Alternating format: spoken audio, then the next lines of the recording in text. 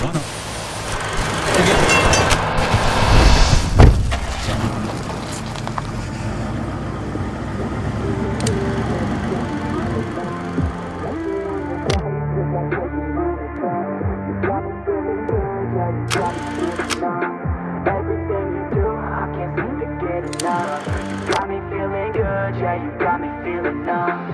you got me shook from the way your body looks.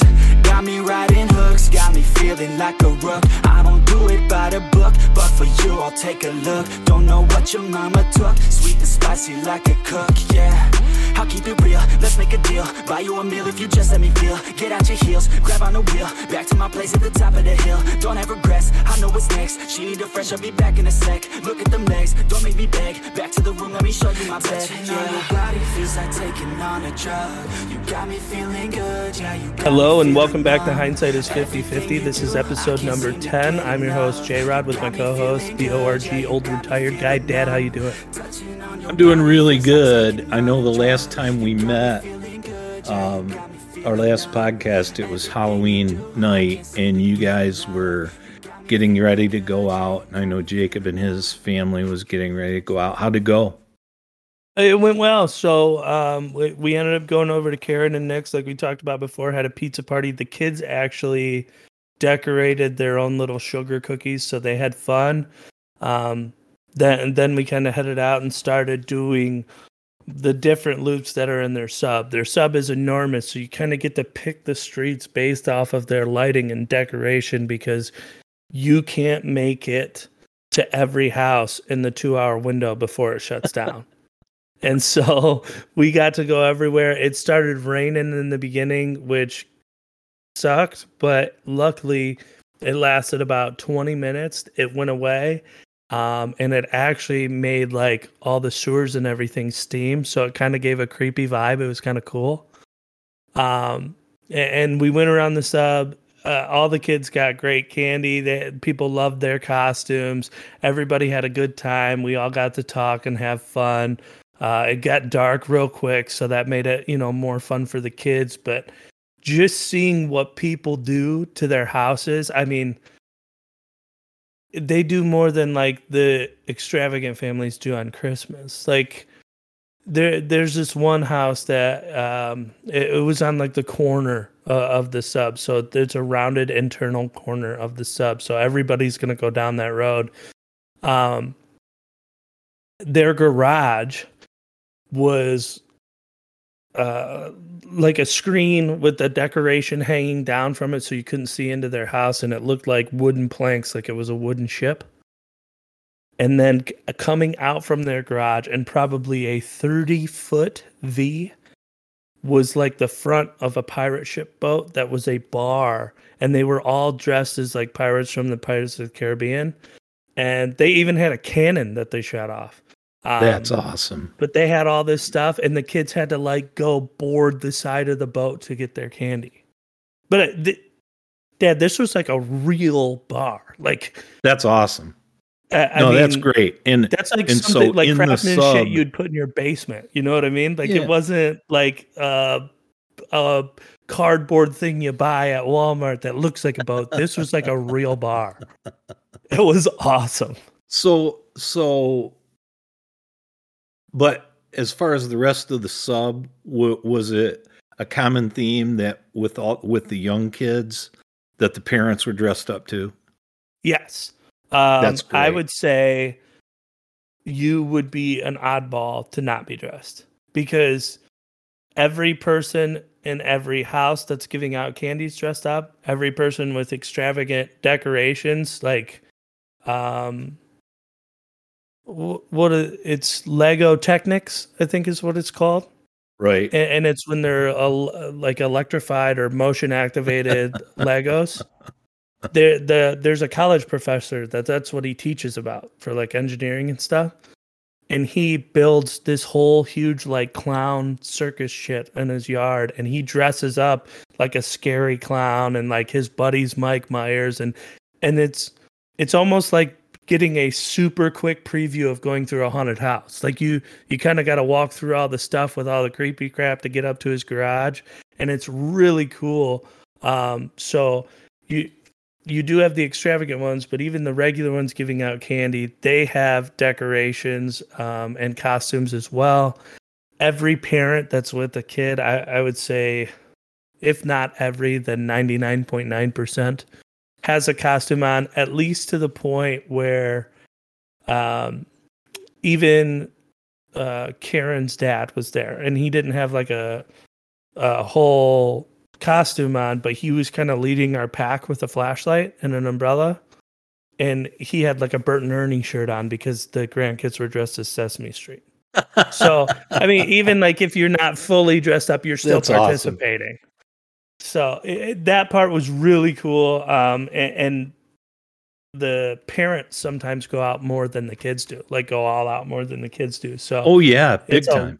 It's a lot of fun, and you can tell that their whole sub really gets into it. Like even Nick and Karen, like we brought over 2 big bags of candy. They had their own candy because we're not going to be home, right? So if we can't be there, we want to leave it at the door so kids can get it. But instead, what we do is we just tell like the first 2 waves of people while we're having our pizza party that the candy's next door, and we give the neighbors all the candy.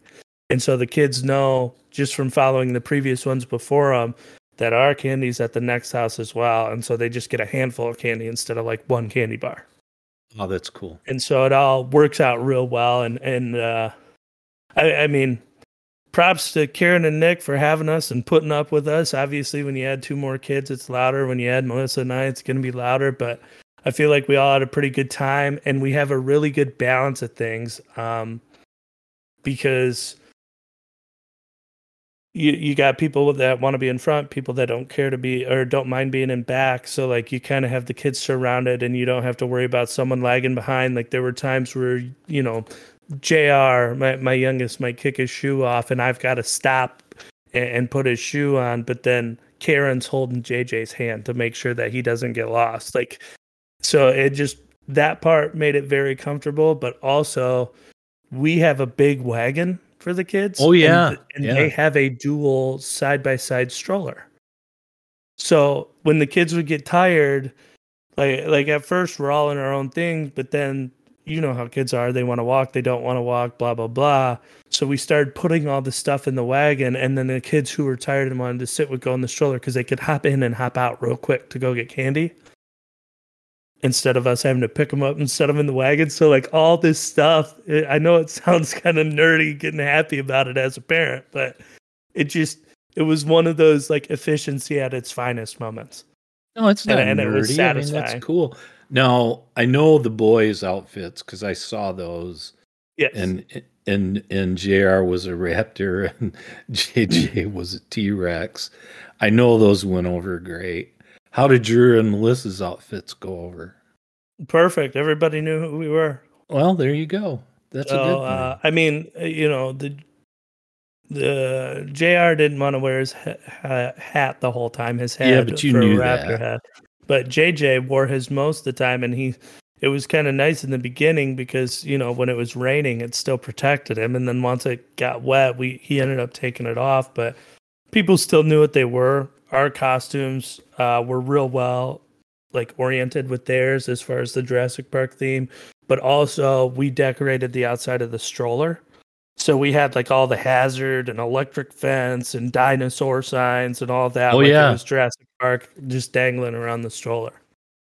Well, I had asked your brothers to send pictures, and Joe didn't send me any yet, but Jacob, your oldest brother, he sent me a picture of he and his family, his wife Jennifer, his daughter Juliana, his son Jackson. Now Jackson, and they were going through their neighborhood, you know, and they have a nice little sub, you know, and they were going through that neighborhood, and that's what he sent me pictures of. But yeah, and we'll show those pictures at a later date because describing them doesn't do it justice. But the one picture that I shared with you just cracked me up. I mean, number one, the smiles in the picture, and all 4 of them are smiling, and those are real. You can't fake that. Yeah. But secondly, Jennifer's dress, in a dinosaur outfit like one of your kids would have on, only it's full size, and Right. she's a little girl. She's but in like a romper. Yeah, like a one-piece dino costume. Yeah, and then Jackson, and he'll be 2 in January. He was in a dinosaur outfit. Juliana was a unicorn princess. She has this fascination with unicorns, and she's 3, just turned. And then your brother is in a giant blue fuzzy unicorn one piece. That are you was shocked? fantastic. And he told me about it, and I asked him when he told me about it. I was like, so do you have a tutu or what? Oh, dude, I'm not. Well, you saw the picture. Yeah. And we'll get that picture up where you can see it at some point in time. Because like I said, describing it, because, we're all bigger people anyway, but he still lifts and all that, and he's a pretty big dude. And it looked like that unicorn outfit was stretching in a lot of spaces. But it looked like everybody or like had the big gay pony. Well, I wasn't going to like, go there. I don't know if I want to fuck with this guy, but that's pretty funny. Well, yeah, you might really get the horn. Yeah. But it sounded and it looked like everyone had fun, and that's what it's for, and that's a good thing. Yeah, we had go ahead. Karen and Nick, I told you their family dressed up as Sesame Street. They actually had really good outfits. I don't know what one of their daughters was, and I'm sure somebody will know, and I'm an idiot for not knowing. She was some Sesame character, I think, that had almost like Tinkerbell wings on, so I'm not really sure. But I told you the grandpa had the Bert shirt on, or the Ernie shirt on, and Karen was Big Bird. I saw that, and that looked funny. That looked good, like a good costume. And Nick was Cookie Monster. Well, that's perfect. And then I think it's Evelyn and Emily. I always mix up their daughters' names, but one of them was Elmo, and then the other one had the Tinkerbell wings. And I'm sure it's some character. I just don't remember who it is. But they had a very good coordinated costume. And we just had a lot of fun. A lot of people had like whole family themed outfits. It was pretty cool. Yeah, that's neat. Well, and I know, like I said, we talked about, you guys were all getting ready to go, so I'm glad everything went well. I know a couple of podcasts ago, I did a deep dive on, you and I both did, talking about Jeremiah Johnson and the movie Jeremiah Johnson. Yeah. Well, I did. I was watching TV the other night, and I don't remember what I was watching, and they brought up Jeremiah Johnson. Now, I did not know this. There was a real guy, a real person that lived during that era. I think he was born in 1824, and I think he died around 1900. And his name was John Garrison Johnston. Well, over the years, he became somehow Jeremiah. People started calling him Jeremiah Johnson without the T. And he was a mountain man. And he did have a Crow Indian. I can't remember if it was Crow Indian now, but he had an Indian wife. And she was killed by Crow Indians. Oh, wow. And he did go on a revenge tour. And, you don't have fact checking. Number one, it's out in the West in the 1800s. So all you're going to hear is folklore. Well, they say that history is his story, right? So yeah, and exactly. So Victor. So as I'm, something I see on TV references this real guy, Jeremiah Johnson, which I'll be honest, I didn't know there was a real guy. I thought it was I knew it was based on a book, and I thought it was based on the book. Relative, but you thought it was fiction. Yeah, it was based on a book called Crow Killer, not Mountain Man, which I thought. So anyway, this Jeremiah Johnson, this real guy, his wife got killed by Crow Indians. And depending on what you read, he killed 100, between 100 and 300 Crow Indians by himself. And they got to where they called That's him a good KD right there. Liver Eating Johnson, because he would eat their livers, because the Crows believed that the liver, they couldn't go to a proper afterlife if they didn't have their organs. So he was like reverse scalping them. Well, he'd scalp them too. But I mean, like when natives would scalp you, there was like a ceremonial belief behind it. And so he was doing his own version of preventing them from attaining eternal peace in the afterlife. Right. That's what you're... Right. But again, and I'm embarrassed because I love that movie so much, and I love history, but there were so many things that, and I don't remember what show I was watching, but something I was watching, mentioned Jeremiah Johnson, and then they said a factoid about him, about the real guy, and I'm going, dang. So then I started reading about it, and I found out all the stuff, which, again, it was cool to me.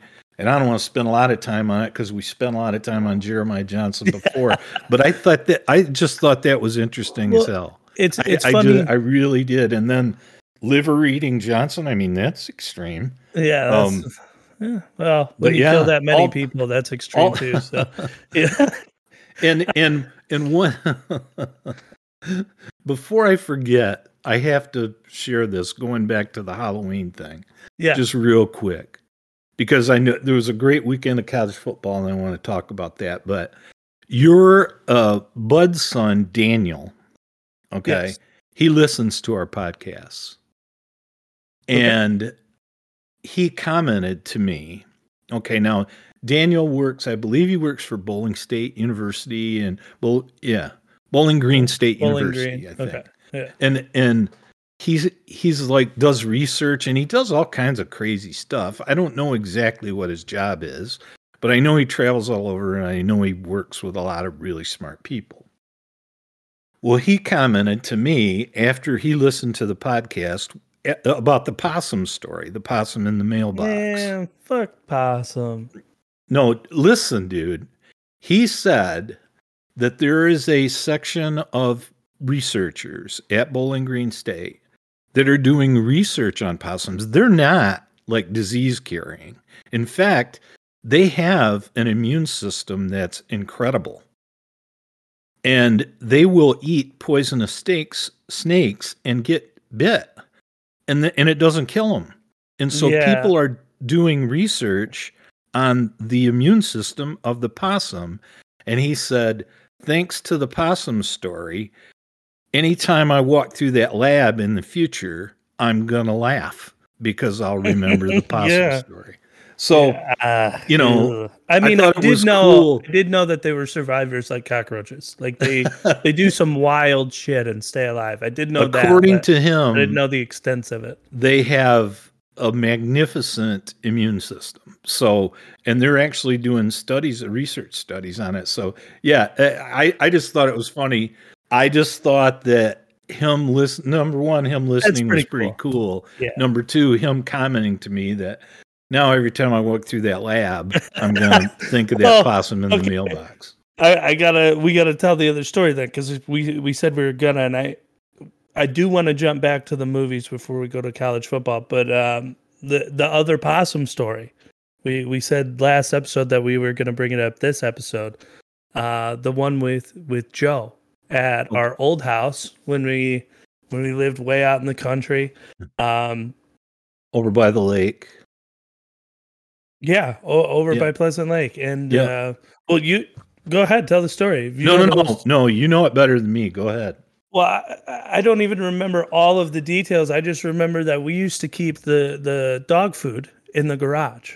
Yes. And so we'd buy the big bags, 30 or whatever pound bags of dog food, and you just cut the top off and you rolled it up. And we would go out there and you just scoop the dog bowl in, and then you bring the dog food in. And Joe and Jacob went out there together and they opened the bag, and that horrific possum hiss happened as they were reaching in, and someone touched the possum. I don't know which one. But when they both jumped backwards and freaked out, Joe being a little kid at this time, Jacob held him in front of him like a human shield. A human shield. Joe's like, let go of me. I do remember that. And Nobody Jacob, got bit or hurt, but I'm guessing Jacob was probably around 12, which would make Joe around 8. yeah. Or it was in that neighborhood. It give or take a couple years, but Still, sacrifice your brother. using Joe as a human shield. Oh my god! Oh and yeah. If you guys, I'm sure it's a little bit funnier to us because we know him personally. But if you knew those two, Yes. Well, and again, that's very much going to hold you. That's one of the reasons I've thought about going live video on this thing, and I guess obviously we'd have some work to do, and I wouldn't mind doing that and putting in the work to do it, whatever I can do on my end. But I even thought about making a backdrop for the basement, like of New York City or something. Yeah, you can do that. Like, even some of the major like streaming things you can or services, you can actually just click on one of their settings, and you don't even have to have a green screen or anything behind you. It'll put you in like another place. But that being said, and maybe we'll get there someday, but I want to start sharing some photos so that at least when we reference these topics, so that at least people can kind of put a real face with who we're trying to describe. Yeah. Because it would be funnier. It would be funnier too. And as sad as that is for Jacob to use Joe as a human shield, if you saw the both of them at the time, it would make it even funnier. Oh god. I mean, you got the one guy who, I don't have to outrun the bear. I just have to outrun you, like he trip you. And then the other one is like the most extreme reactions and drama. Oh yeah. So for the one that's panicking to be held as the human shield. Joe does get excited. There's no question. Yes, it's so his good, emotions though. are on his sleeve. But yeah. That anyway, I'd like for us to be able to do those things in the future. And, yeah, absolutely. I just think it would be fun. So that being said, what a weekend of college football, man. Before college football, I wanted to get back to a movie. Go ahead. So you were talking about Jeremiah Johnson and how something had come up and it was something you didn't know, and it was kind of cool that you learned that about the movie. Do you know who Mark Luttrell is? Hello? The name sounds familiar, but I can't say that I do. He's a famous Navy SEAL. So Mark Luttrell, one of his videos, I think on TikTok, has started to go viral again, and it's his 911 call to let the police know that someone drove up, shot his dog, and that he is armed and he is now chasing them. And if they don't get there, he's gonna kill them. And this is real. And he ends up chasing these people for quite a few minutes, several miles, going 110 miles an hour until the cops catch up and they pull both cars over. And the guys ended up getting arrested and all this stuff. The reason that was interesting to me, I mean, it's a very sad tale, but Mark Luttrell is the guy that survived in the movie Lone Survivor. That's him in real life. Wow. So he's gone through all that stuff. This is one bad MFer. I mean, if I you're would kill say anybody's dog, maybe not this guy's. His story about the dog is what not the whole thing, not the whole series, but it's what launched the story for John Wick. Okay. And I did not know that. And I found this movie like resurfaced, or this recording of his call resurfaced and became popular again. And I was like, why is this coming back? Like, it's a sad story, especially to someone who went through so much shit to then come home and have this happen. And it was because people already loved him as a hero, but then when you find out he's part of the inspiration for the vengeance that John Wick delivers, if you're a fan of those movies, I thought that was incredibly fascinating. And they took a really bad scenario, but made it kind of like cool and badass, if that makes sense. And I just wanted to share that because I had no idea, and it kind of blew my mind. That's cool. That's cool. I wouldn't have known that. And I mean, I've watched the John Wick movies. Yeah, I would not have known that. Yeah, it's not what you did; it's who you did it to. It's like, well, fair. Mark Luttrell's dog. Are you kidding me? That's There's a not bad many decision, people. man. Yeah, you just made a really bad choice. Yeah, and he even tells the police on that call that it's like he's like, I've got 2 9mm on me, and I am right behind them. And I mean, he is following these guys for a long time, and they're just like. He's giving them all the information. He's telling them every time they pass a street corner so that the police can catch up. And I mean, he's doing exactly what you would expect an experienced service member to do. But the manner in which he does it, in which you can tell, like, we better get there because this man's not afraid to take a life. You can hear it in the phone call. It's like, if I catch them, you're not going to find them. And it's a very, it's a spooky call from both ends. But right. No, I just wanted to share that. But you were heading into college football. I know we're jumping around everybody. I apologize for that. But you're headed into college football, huge football weekend. What were your thoughts? Well, I think we learned some things, or I shouldn't say learned. We reaffirmed some things. Number one, Georgia's damn good. Really good. Very good. And you and I talked about Tennessee and how well they had been playing, and they were scoring 50 points a game. They beat Alabama, 52-49 in a thrilling game and a great game. Did you watch the Georgia-Tennessee game? I did. Well, I got to watch half of it, and then my power went out because the transformer blew.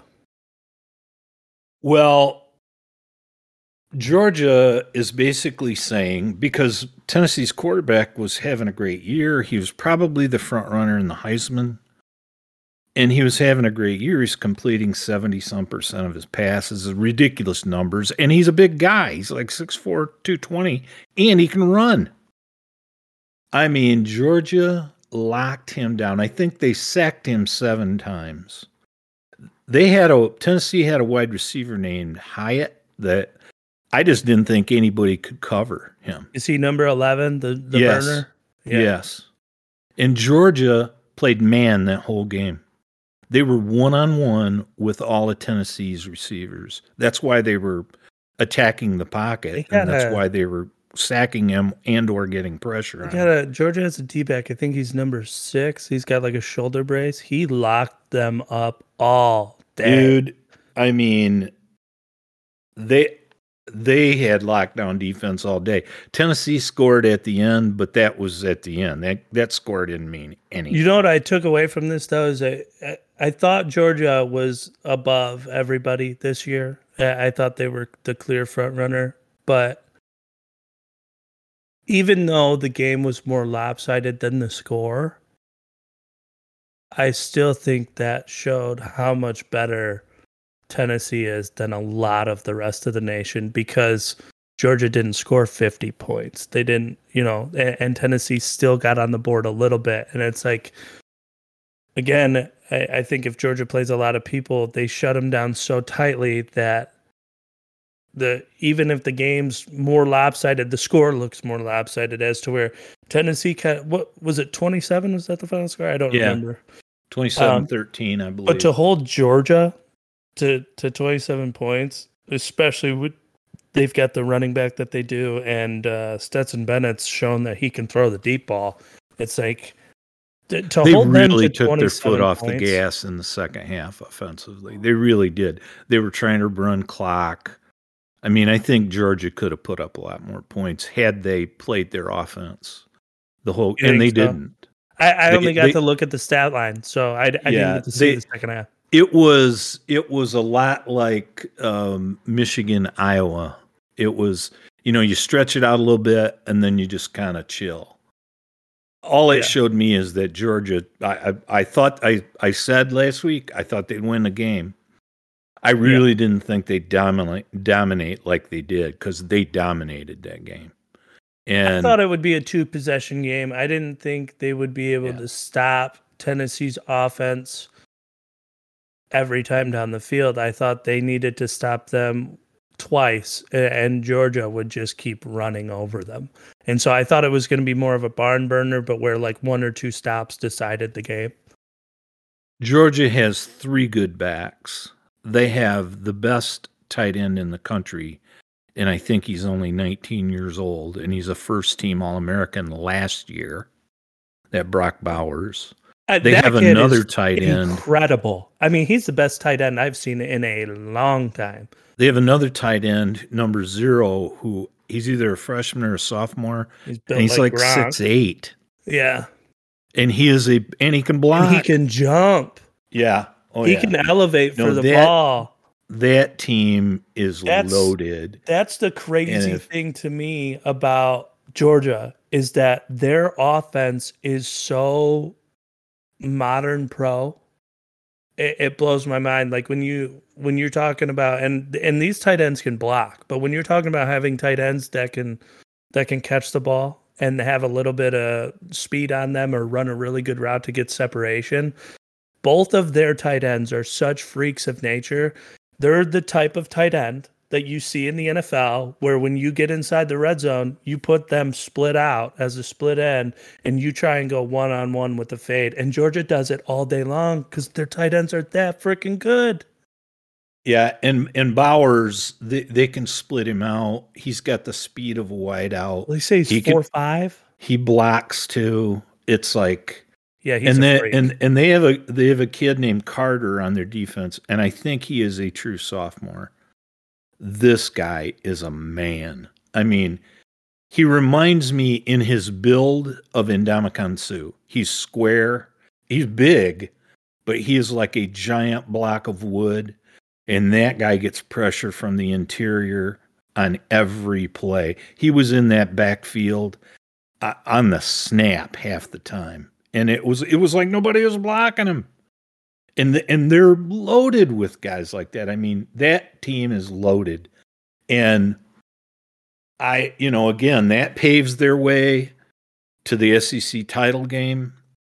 If they don't have any hiccups, and I don't think they will, they're going to play the winner of the West, which, if things hold true to form right now, could be Ole Miss or LSU.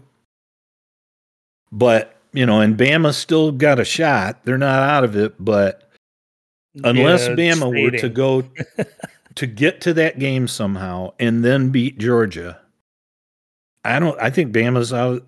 They're not mathematically out of the college football playoff, but they're sniffing it. You're going to have a lot of teams lose 2 games. There's a lot. We talked about this. There's a lot yet to happen about the playoffs. There's still a lot of stuff.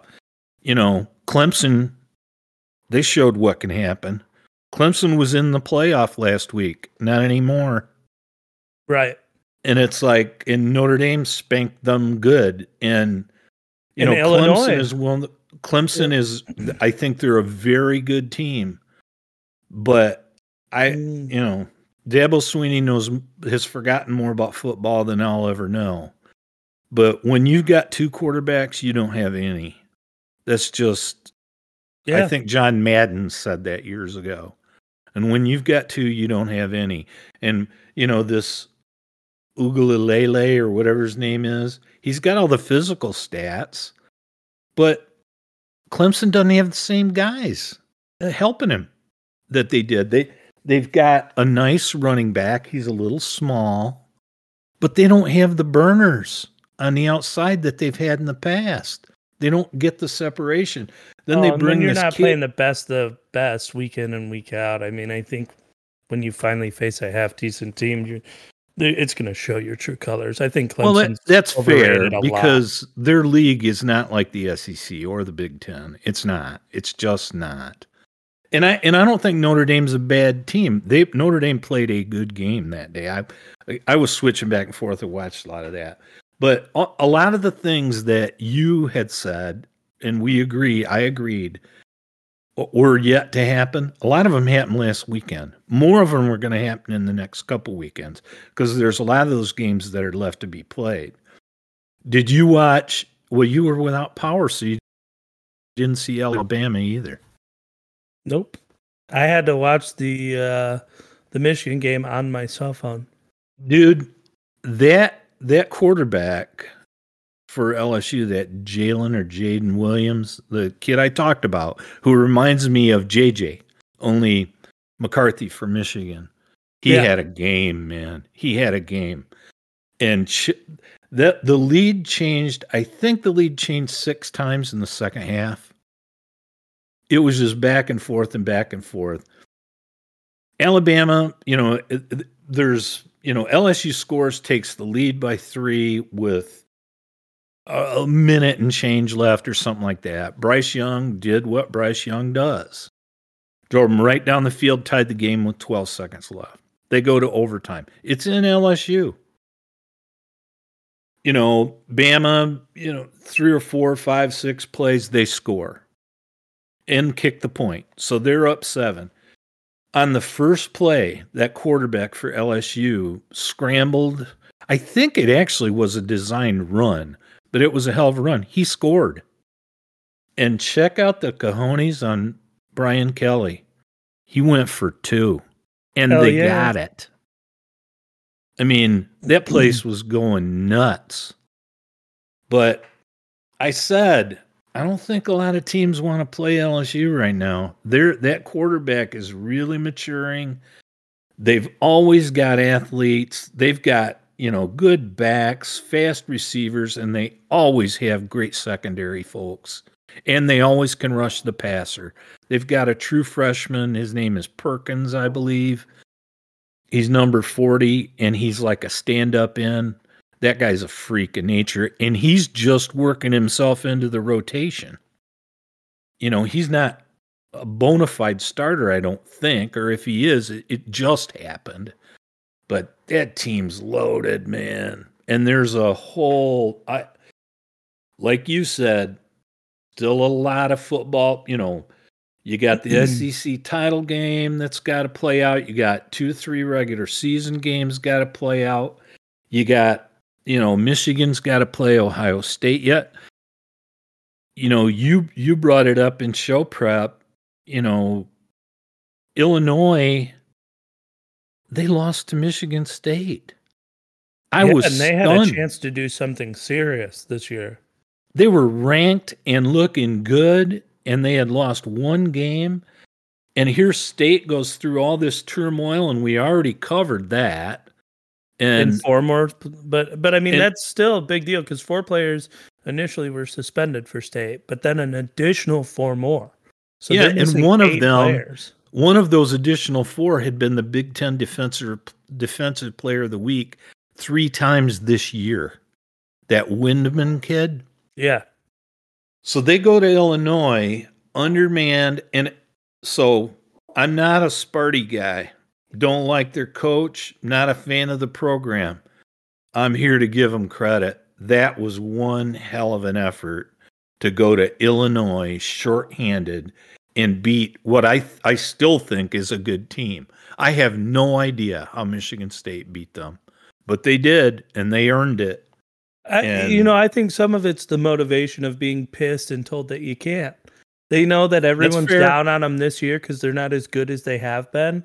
But then when you start losing your starters and additional players, 8 of them being out, and they've already had, I think I heard last week, they've had 22 different starters on defense this year. Yes. So they've been all over the place. And it's like, let's not forget they're all athletes. They all made it to college football. They're hell of athletes. I mean, so I think when you give someone that spark where it's like, yeah, we don't expect shit out of you, and they're like, I want to prove you wrong. That's how Michigan State beats Illinois. In my mind, I didn't watch the game, but that's just like it's not even momentum at this point. You're riding such an emotional wave that your adrenaline is making you play above your means. Well, and I wouldn't fight you on any of what you said. I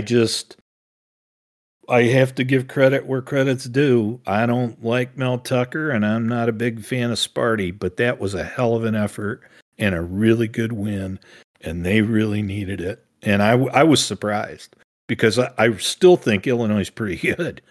And that was in Champaign-Urbana, which isn't the easiest place to play. It was windy. It was rainy, like a lot of places were.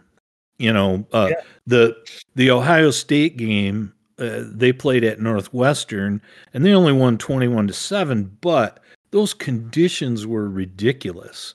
They showed guys warming up, because you're right on Lake Michigan. They showed their kicker out there warming up, and he was just like, he wasn't even in pads or a helmet, but he had a tee, and one of those holder things, the little plastic pipe that holds it like for field goals. And he's out there, and he kicked the ball from about the 35 right into the wind, right at the goalpost. The ball came almost halfway back. Yeah. And that was in warm-ups. Yeah, I mean, when you've got conditions so bad that no one can throw the ball, no one can catch the ball, and nobody can get their footing, it's like, well, I guess we just made this kind of an even game, huh? Yeah, well, Northwestern... Now it literally comes to who can push the line of scrimmage. I was shocked. Northwestern hung with them for a long time, and Northwestern's won one game all year. And, but conditions were bad all over, other than in Piscataway, New Jersey, where the Wolverines played Rutgers. It was in the 60s. Winds were 5 to 10, and if it rained, it wasn't till late. Boy, I wish it would have rained in the first half, so there's an excuse for that. Oh, yeah, that was puzzling to me. They played outstanding. I'm not saying we played up to our potential in the first half, but if you go back and you look at the coverage when we're throwing it downfield, and we made a statement, or that was the intention. I say we as a Michigan fan. Michigan made a statement that yes, we can throw the ball downfield. Yes, we will, and we wanted to put it on film to make other people prepare for something other than the running game towards the second half of the season. But if you go back and you look at those catches, the contested catches, I mean, there are 4 or 5 where we've got a big shot downfield, and it's in our guy's hands, but the guy from Rutgers has his arm between our guy's hands and his chest, and he rips the ball out on the way down. I mean, it was phenomenal coverage in the beginning. Well, and JJ had one where Andrel Anthony was open by 10 yards. I didn't think he overthrew that ball. All he's got to do is put a little bit of air under that ball. I didn't think he overthrew it. I think that's another one of those, our receivers are afraid to even lay out, so they pull up. I mean, he starts to jog halfway through his route, but then it hits him in both hands while he's just stretching forward. Where's the dive? Well, I'm not saying he didn't lead him too much. I thought he dove, and I thought he could have. He never left his feet. He was so open. If you gave me time to loosen up, I could throw that ball. But I'm just saying, he never even left his feet, and it hit him in both hands. Well, I thought he left his feet, Jared. I really did, and I thought he dove for it. And it's like, and he got both hands on it, but fully stretched. I mean, and the point being, he was open by 10 yards. Punt it. I mean, loft it out there. It's like, be sure. I think that Schiano is a really good coach. And I think Schiano has something, or Schiano, he's got something against Michigan. I don't think he likes Michigan. So I think although he's a good coach any week, I think Michigan's a special week. People forget Bill Martin was the AD at Michigan when Lloyd Carr was retiring. It was announced, this was after Les Miles and that fiasco where supposedly Les Miles was coming back. He announced that Greg Schiano was coming here. And he was the coach at Rutgers then. And then all of a sudden the deal fell through.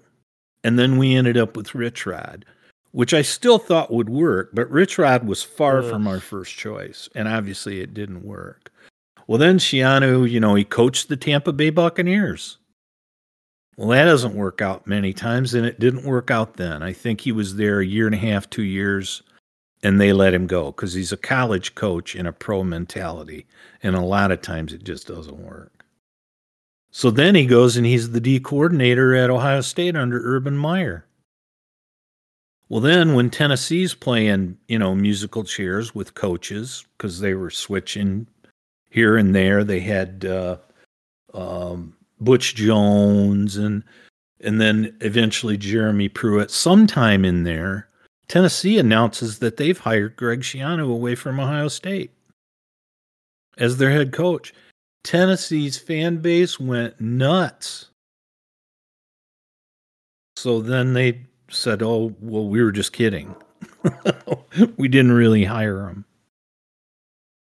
So then he ends up, I think he went back to Ohio State. And then, Rutgers, who is, when he was there years ago, he built that program up.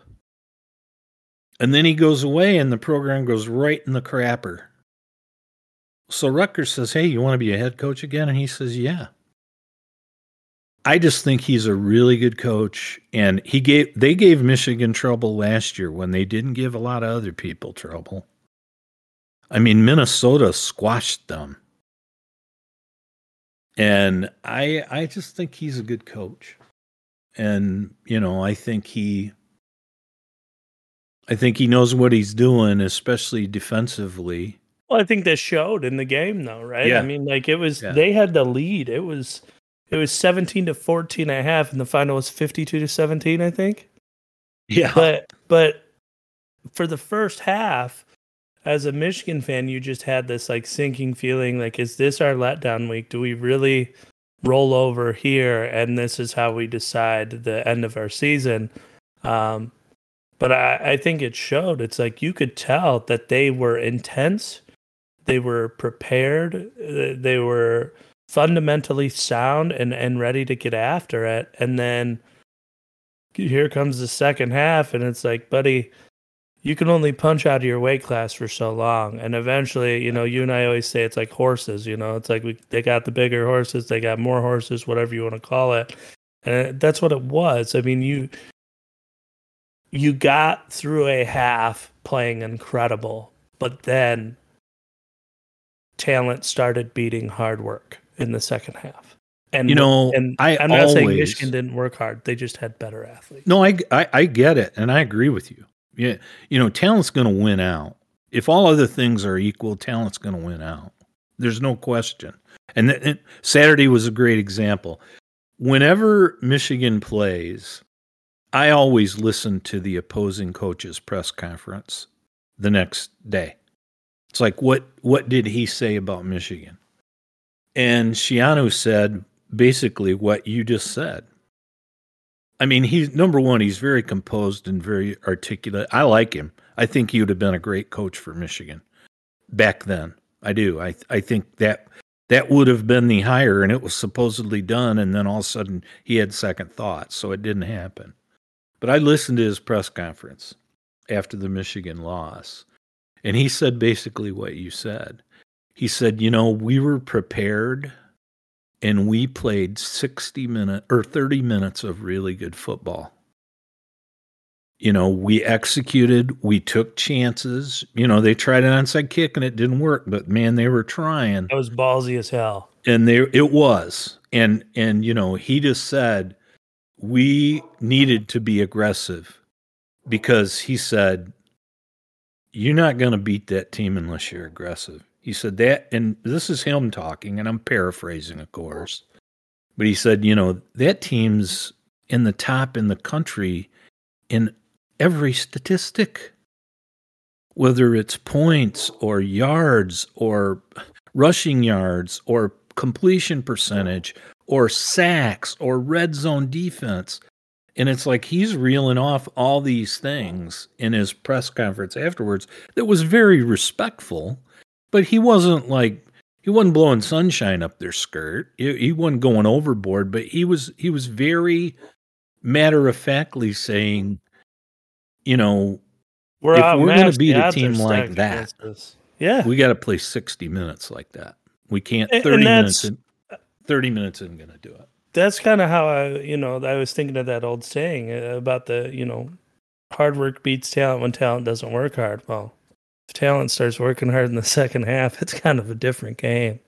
And I'm not saying we didn't work hard in the first half, but when you have those adjustments and those changes at halftime and you figure out what they're trying to do, and so you switch their game plan, so you eliminate their preparation and you make it, okay, we're going to do what we normally don't do. And since now you're not prepared, it comes to every single athlete's matchup on the field. We just took over the game. And I think that's great coaching. I really do. I think that's incredibly smart to do when someone's matching up to you very well. I thought it was very well played, but I do give a lot of respect to Rutgers because that first half was something that I would not expect to see from them. And it's like, okay, as someone who's a fan of any team that puts forth effort, like I'm a Michigan fan. I don't like Ohio State, but if Ohio State's in a bowl game, I root for Big Ten, and I like to see them beat someone's ass. As someone who's a fan of football like that, this is one of those exciting moments where it's like, okay, if this guy's as good a coach as you're telling me, it's like, take this. Show your guys that this is what they did for 30 minutes. Now imagine that they're not playing one of the best teams in the nation. You're going to fucking destroy people. I mean, that's go play exactly this brand what, of football. It's exactly what he said in his PC. He said, there are good things that come out of this game. He goes, I know the score at the end doesn't look like that. But he goes, in that first half, we did some things that were very good. He said, and we've just got to do those for 60 minutes because then we'll be okay. And so he was saying they'd be a hell of a team if they did that for 60 minutes. But I'll tell you, just a couple of thoughts and I said this to your mom while we were watching the game. Michigan semi-sleepwalks through a first half like that against a team like Ohio State or Georgia. Yeah. It's going to be 35-0 at halftime, fellas. Yeah. So you can't do that. Fear. Now, we are slow starting. The second part is this coordinator, especially the D coordinator, and their offense too. I'll give them both sides credit. They have made tremendous adjustments at halftime. I mean, that coach, when Harbaugh hired Mike Macdonald, who was with the Ravens, Jesse Minter, who's now the Michigan coordinator, he was with the Ravens too. And John and Jim talked, and no, they won't admit this, but you connect the dots. It's like, and John's saying, "Hey, man," and at that time, neither one of them was a defensive coordinator. Like McDonald was a linebackers coach, and Minter was a secondary coach or something. I don't know. But we were both on the defensive side of the ball, and the conversation went,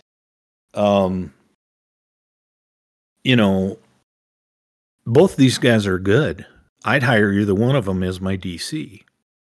So he hires Mike Macdonald, and we know how Michigan's defense changed last year, how much better they got with Mike Macdonald. Mm-hmm. Jesse Minter goes to Vanderbilt to be their DC. Well, then John loses his D coordinator, and he lets him go. They call him Wink Martindale, but Wink's not his name. He lets him go, and he wants Mike Macdonald back. So Mike Macdonald is now the Ravens DC. Well, Jim immediately reaches out to Jesse Minter, who's at Vanderbilt. Well, would you rather be the DC at Vanderbilt or Michigan? Yeah. And that's no insult to Vanderbilt. That's a great institution, but truth. football-wise, I think that's a pretty much a no-brainer. Right. But this guy salary-wise, that's a no-brainer. Yeah. He really does, because I've watched. He really makes good adjustments at halftime. But you do that against one of these, especially Georgia, because Ohio State can sleepwalk a little bit too. But you do that against Georgia, you're going to be down 35-0 at halftime, buddy. I wonder, though, we've always talked about, people being too cute is a very real thing in football, right? Like when you try and do something and it backfires and you're like, oh shit, now, it's 2nd and 15,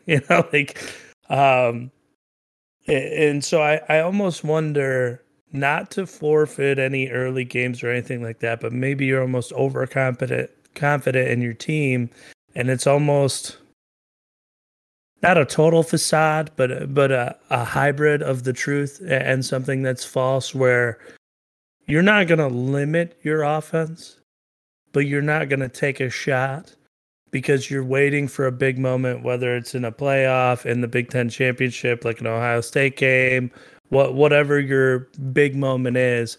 But it's like, are you just holding on because everybody's going to think run, couple 3 and outs, whatever, and then you'll pick up in the second half. But when you get into the big game, if you receive, you're just going to go deep ball right away, like dagger.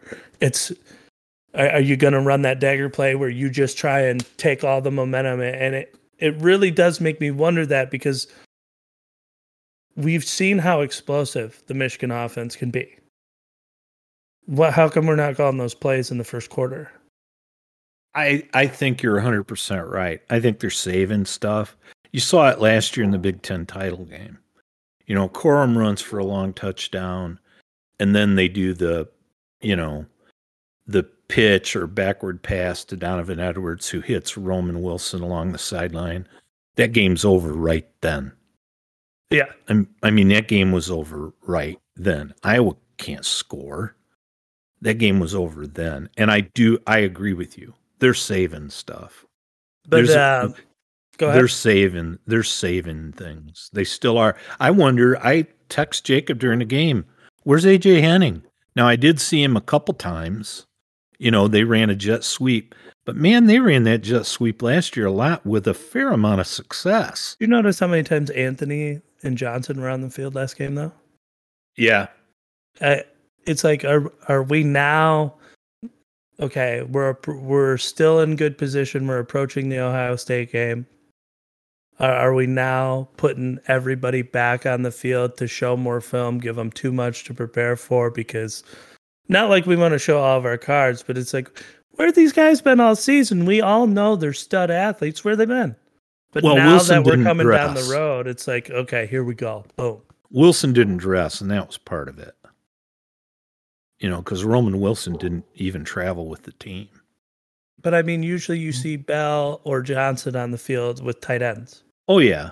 So, having multiple receivers, 2 wide, 1 split, half of that game, I do feel like we're not only opening up the playbook for McCarthy, which I think this was a good game to do it.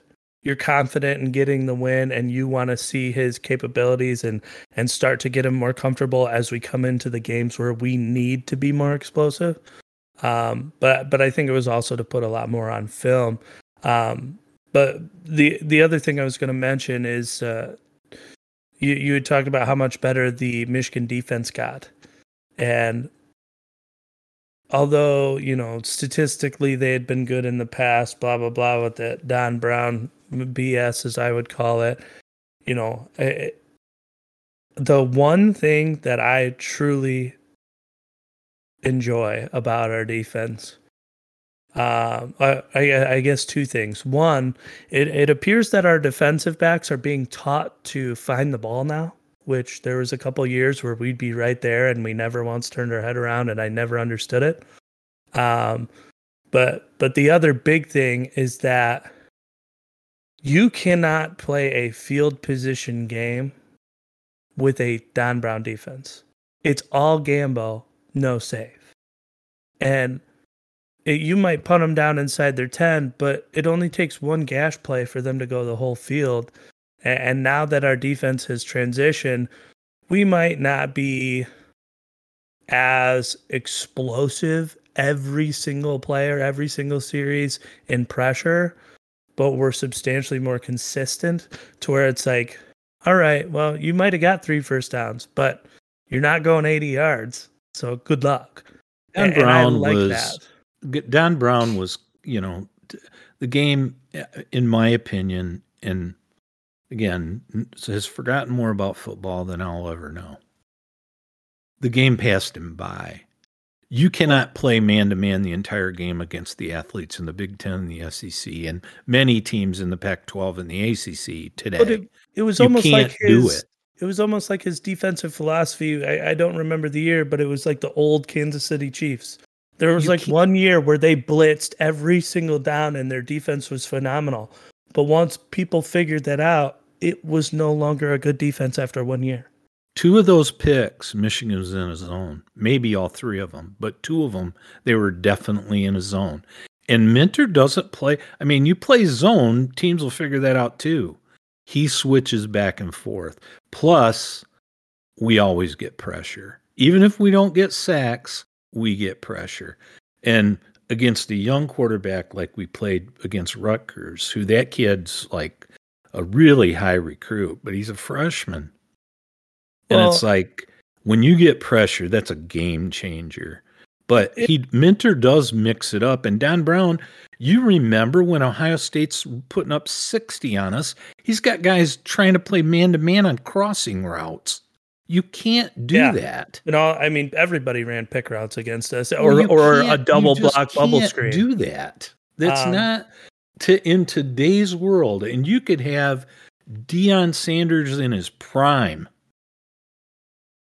You can't do that every play because they're going to run a rub, they're going to run a pick, they're going to run just an all the way across the field. That or a big tight end's going to get you on his back. It doesn't matter. Even Deion Sanders in his prime couldn't keep up with that. And Don Brown, I mean, I see he's coaching at UMass now. He's the head coach, and it's a disaster naturally. And I mean, I'm sure he's a nice man, and I'm not. It's just like. There are coaches that I think the game passes them by, and I think it has Don Brown. To me, there's always like a massive understatement to why someone or something is successful. There's always something that is not as obvious, I guess. And I completely agree when you're dealing with like the athletes and you're dealing with the speed of the game and you're dealing with the complex crossing routes and the traffic that's going to get caused through the middle. It's like playing man is near impossible. But one of the biggest things to me that I don't hear it talked about by the broadcasters, look how fresh the secondary is. Because they're not running across the goddamn field every play. It's like people forget that it's 50 yards wide. That's like fair. You got a guy who's squatted in a zone. He's fresh all game. But if there's not a route on his side of the field, you don't do that. Okay, pure chaos for 3 seconds, rest for 6, like every play, right? If he squats in the flats, and he's just made, maybe you blitz him, maybe you made a big tackle and he's a little gassed, but he gets his 6 seconds. The next play starts. He squats in his zone. Nobody comes over there. You just gave that guy like another 9 seconds to 3 seconds of the play plus the 6-second rest.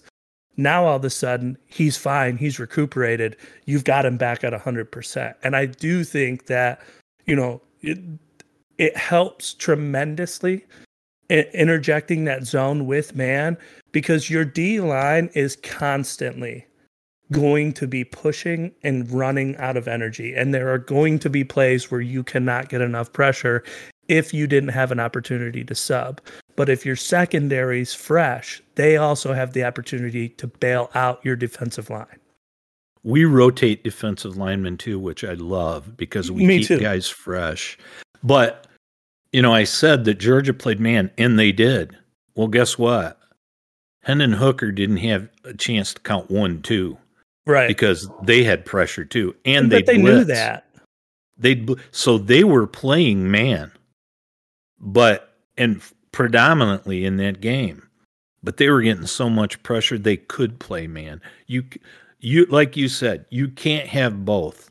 You can't expect that a guy, I don't care if he's the best athlete in the world, can stay with another guy who's maybe a top 10 athlete in the world for 3 or 4 seconds and be right in his pocket. It isn't going to happen. You got to get pressure, and you got to mix up your defenses. Minter's doing both, and I love it. And that with his halftime adjustments, I think have just been impeccable. One thing that really bothered me a lot in the Michigan game. Say hi, Grandpa. Hi, buddy. How you doing? He said, how are you doing? Is that JJ? Yeah, it's JJ. Hi, JJ. Can you go get your mama? How you doing, buddy?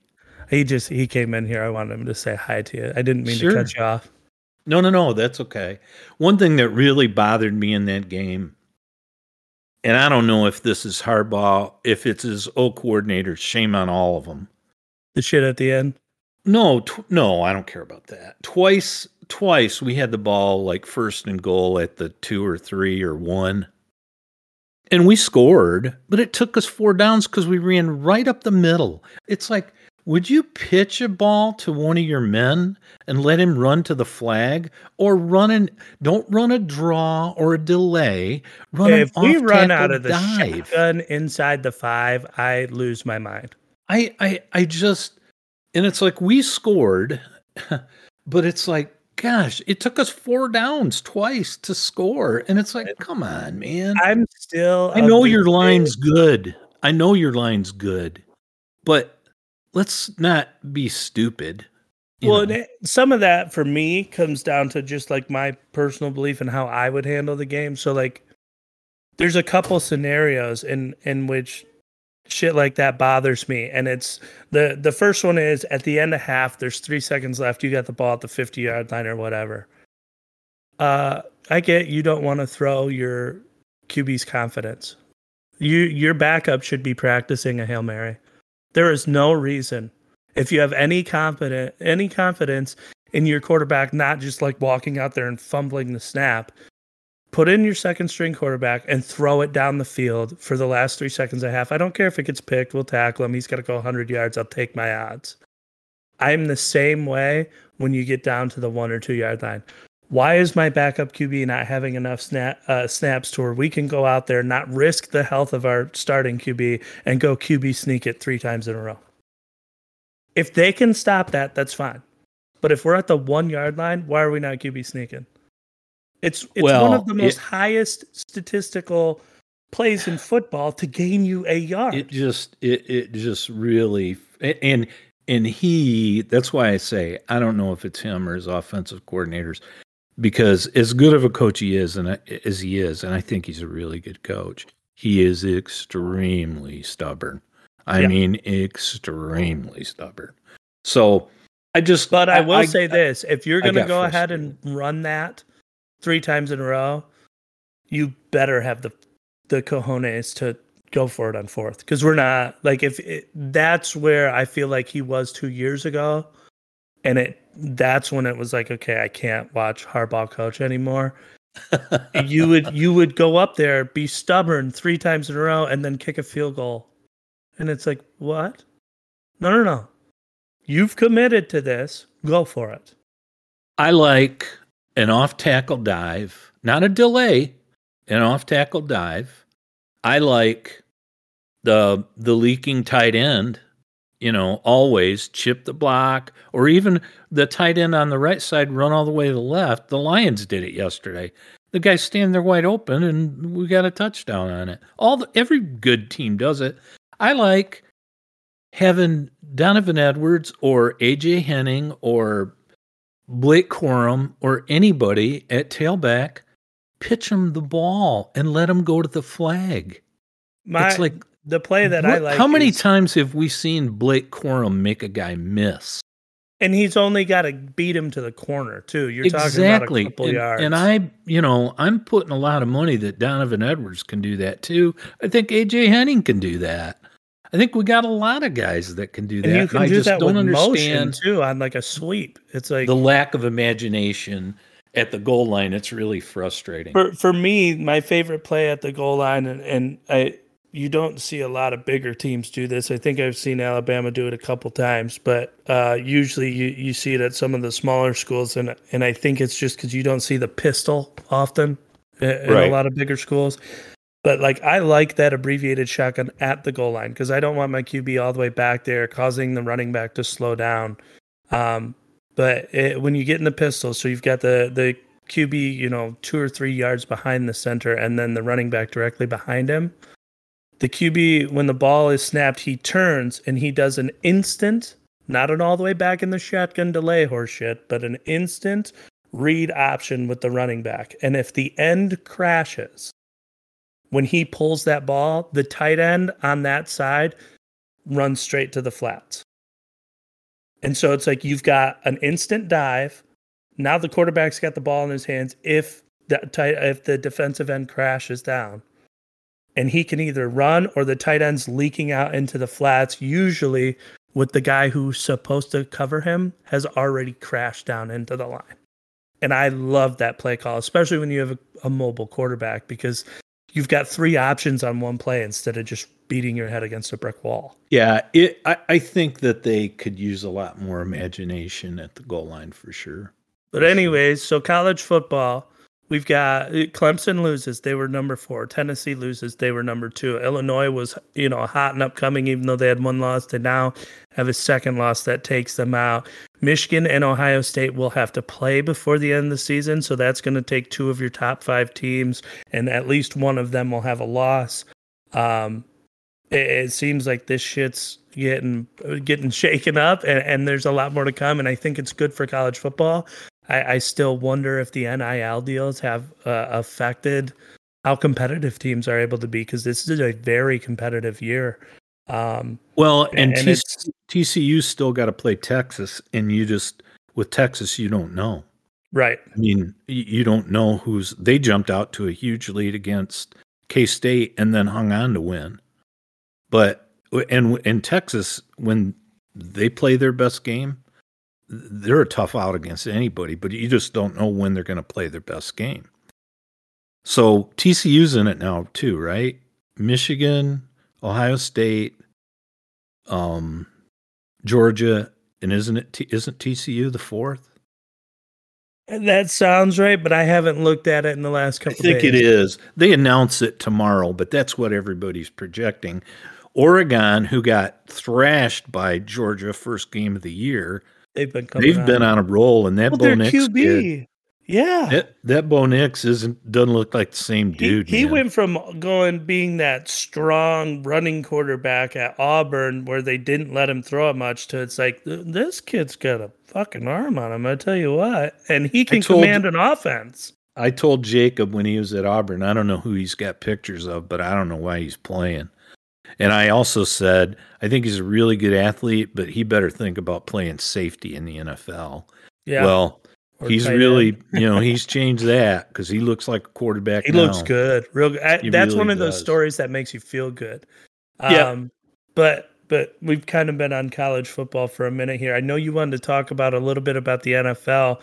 Some big news locally is that the Lions traded their kind of prize tight end and TJ Hawkinson to the Vikings, who are in the same division. Yeah. Which is an odd one. So I didn't follow this much, but I'm sure this is much more in your realm. What are your thoughts on this? Okay. First off, the divisional thing doesn't bother me, and it clearly doesn't bother the Lions. On draft day, they traded with the Vikings to get up and take Jameson Williams.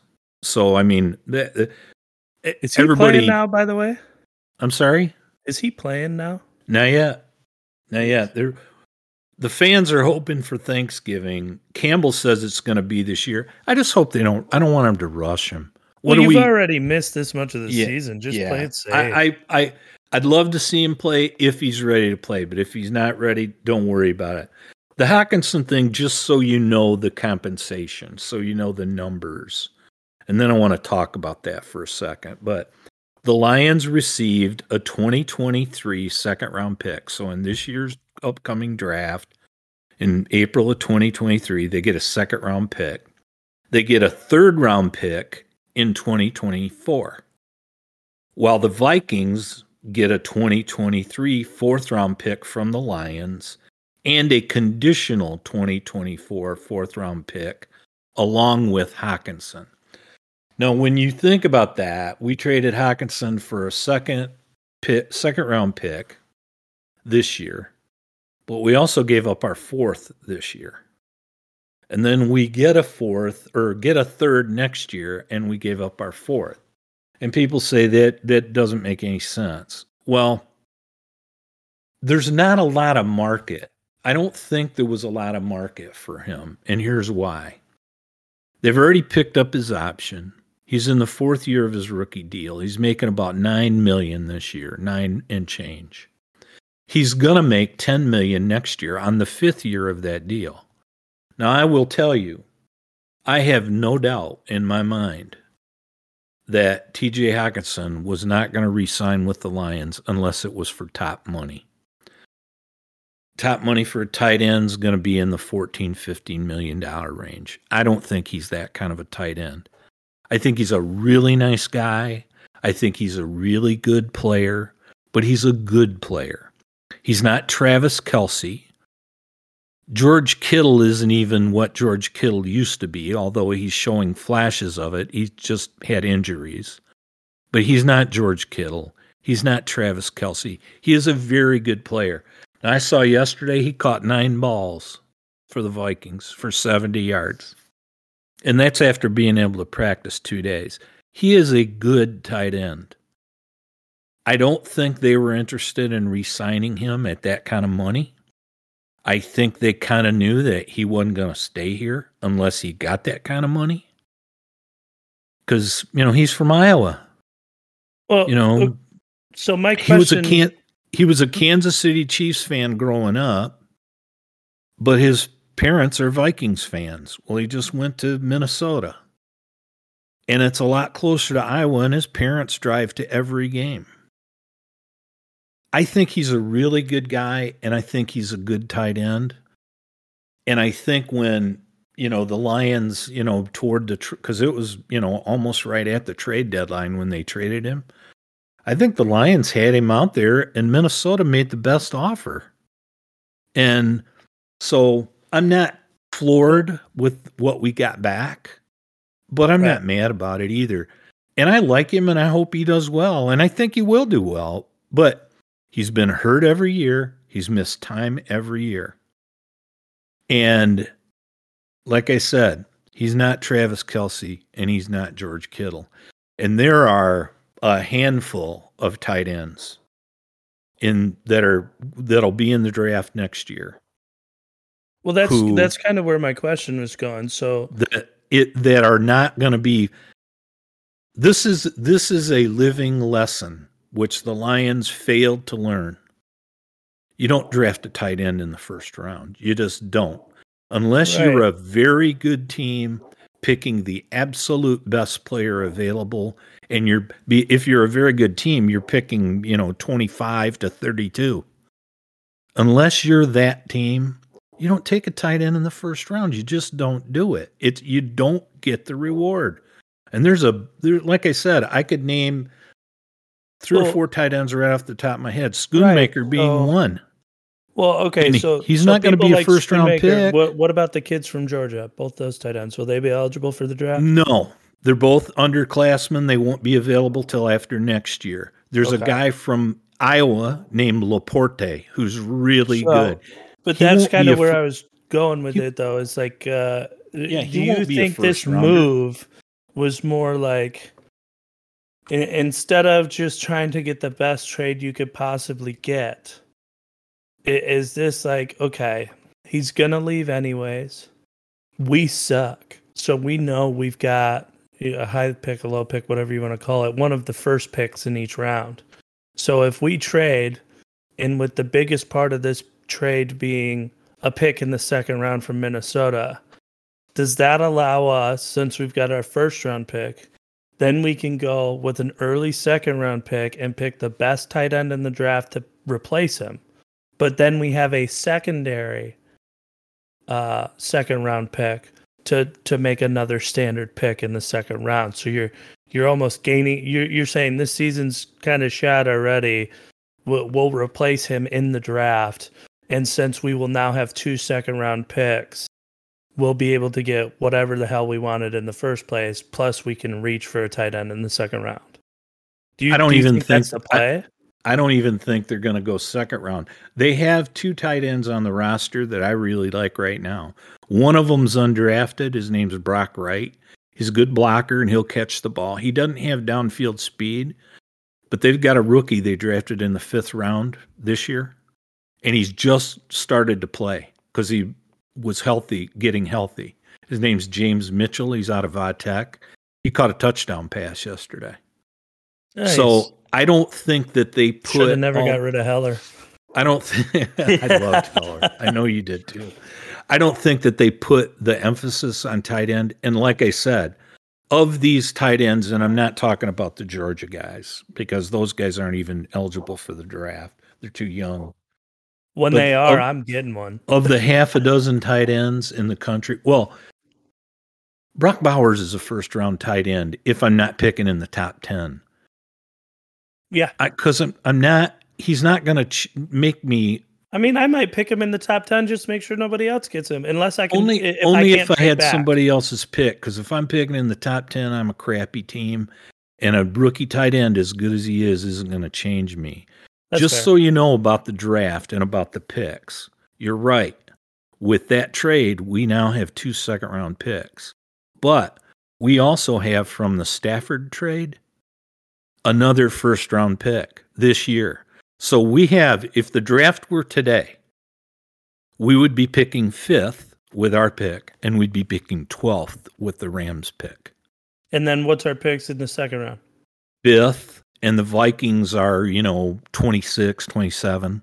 Well, they're probably lower than that because they're 7-1. They've only got 1 loss. That's a pretty good stagger. I mean, if they're not right next to you, like if you know what I mean, like you get to see who's taken off the board, pick another player. You might.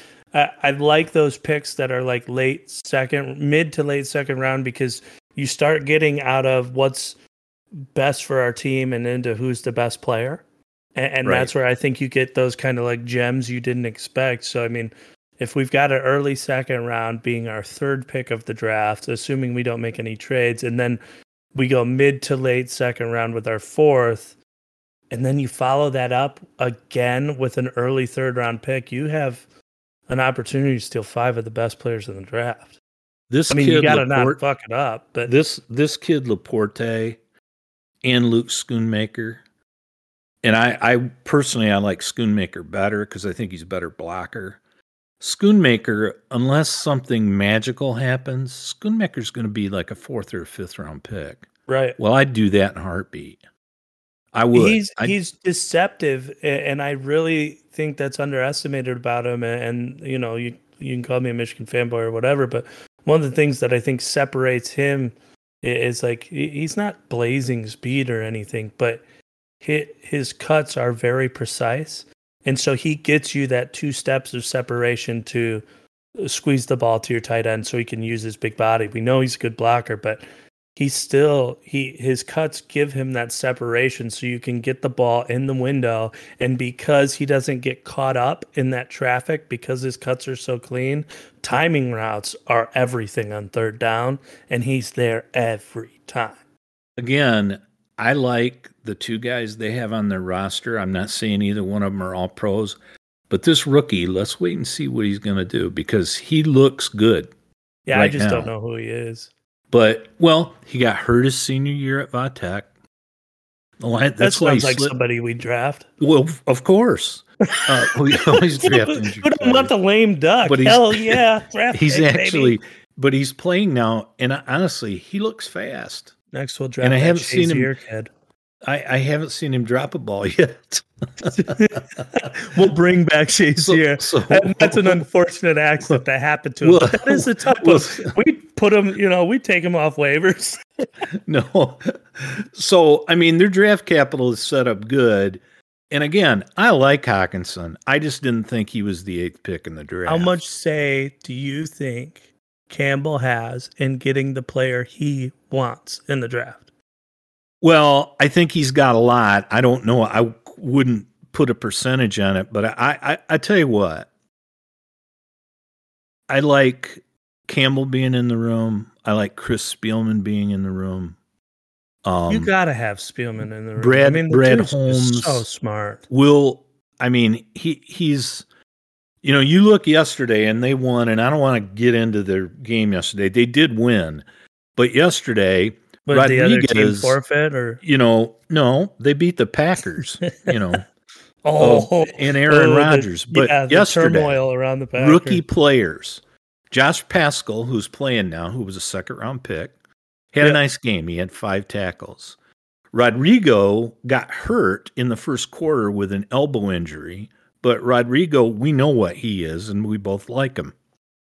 Malcolm Rodriguez. Yes. That Kirby Joseph, that 3rd-round pick, he had 2 picks yesterday and a couple of pass breakups. And Aiden Hutchinson had a pick. Whoa. So it's like those are 4 rookies right. Those are 4 rookies right there. He had was so J.J. cool. Watt-esque pick where he's got like a delay as the defensive end where he's on contain and he jumps and caught it. It was 4th and goal, and Green Bay ran a tackle eligible, and Hutch read it, and he dropped into coverage, and Rodgers threw the ball almost right to him. That's awesome. It was great. You could see. I mean, he was lined up with his hand down. Did he take it out? Or did he? No. Come on. If I got a chance to stiff arm Aaron Rodgers, I'm playing him into his grave. No, I'll never forget your brother. Aiden Hutchinson's got a hell of an arm bar. He had a nice celebration, though. I'll tell you that. And it's Aaron Rodgers, for God's sake. But yeah, those are all rookies. But your brother, a game at K, and I was so tickled for him. I mean, he was playing safety, and he got a pick, and he played some, but he didn't start or anything. And he he got a pick late in the game, and I mean, he was almost at the back line of the end zone. Yeah, 9.5 yards deep.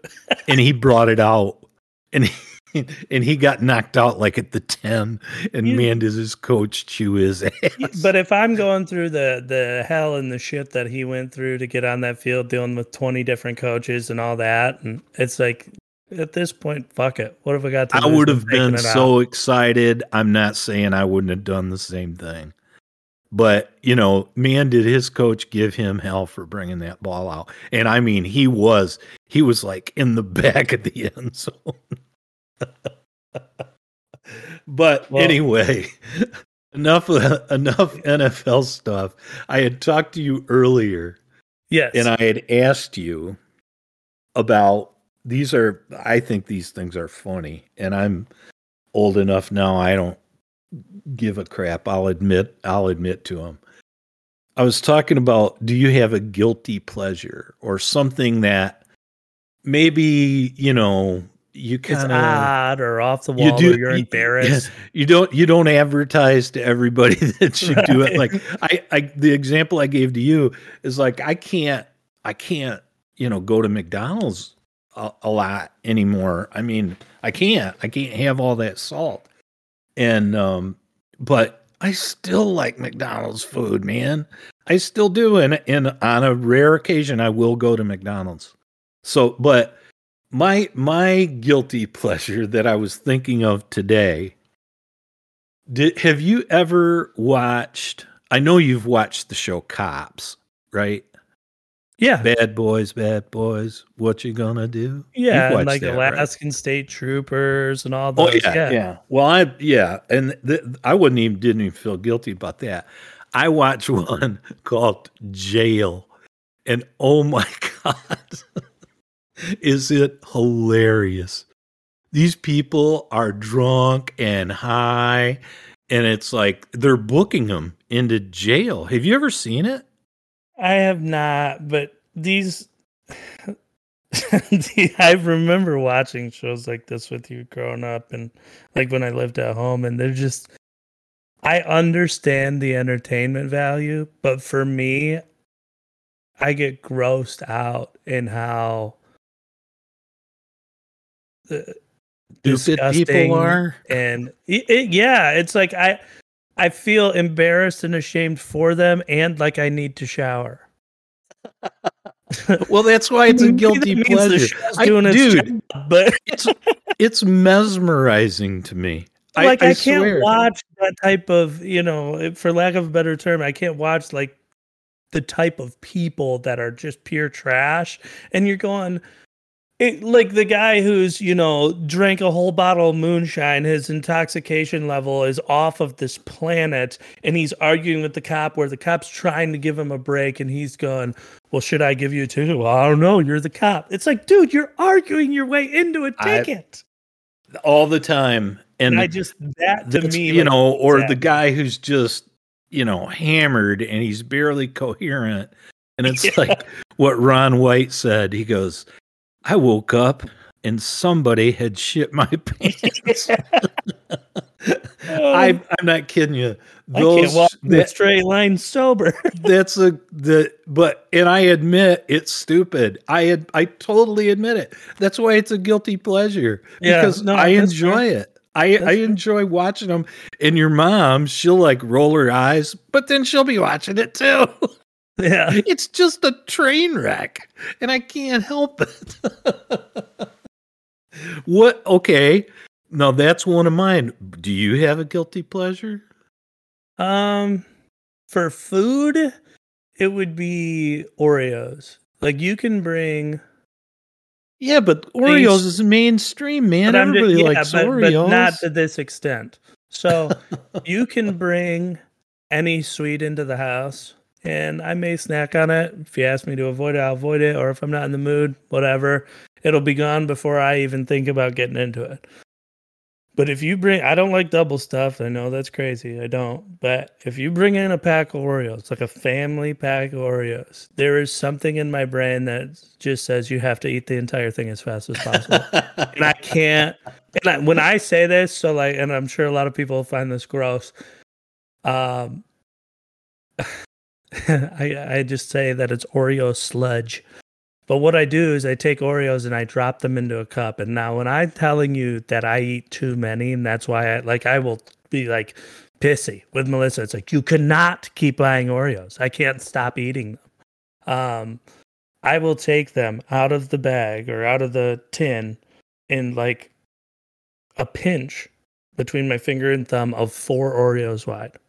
And I drop them into a standard like 16-ounce glass until I get 12 in there, and then I stuff 2 more on the top. So there's 14 Oreos. And if you know me, I'm OCD, so it's the same every time. Yeah, it has to be 12. Yeah. And so and they have to be dropped the same way, everything. And then I fill the glass with milk, and I smush them all to the bottom, and I drink the milk, and then it creates like essentially a much more chocolatey version of dirt pudding. Right. But it creates this Oreo sludge in the bottom, and I will eat it. And it's like, it's bad enough if I do that once, but I might do it twice in the same day. Like, I'm going to eat the Oreos until they're gone. I can't, like, and it's like a thing. It's almost like a nervous tick where it's like my brain knows that they're in the house. So that's it with food. For most other things, I don't have anything that's that bizarre. Like a show. Well, you know what? I'm like a lot of magical shows. I'm going to call you out on that. I meant as other foods. Surprises me about you. Chick flicks and musicals. You love musicals and the Glee show and all that. Wow. And I know you don't feel guilty, but that's one of those where I feel guilty because you like it. Well, okay. I like shows that are like Glee, like a show like Glee where like that one's designed to be entertaining through musical. I'm not a big fan of musical movies, So like I love chick flicks, and I will like things with musical numbers in them, but like a big thing is just you know how you get like shit forced on you. Like every show has got to have biracial couples and homosexual scenes, and it's like it doesn't matter what your belief is, but like you almost feel like they put stuff in there that's not necessary. A lot of shows now, one episode throughout the year, they have like a musical episode. I can't stand that.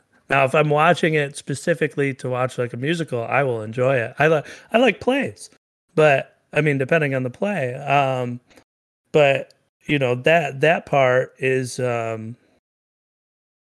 it's Didn't a little you bit like more that annoying. show Glee?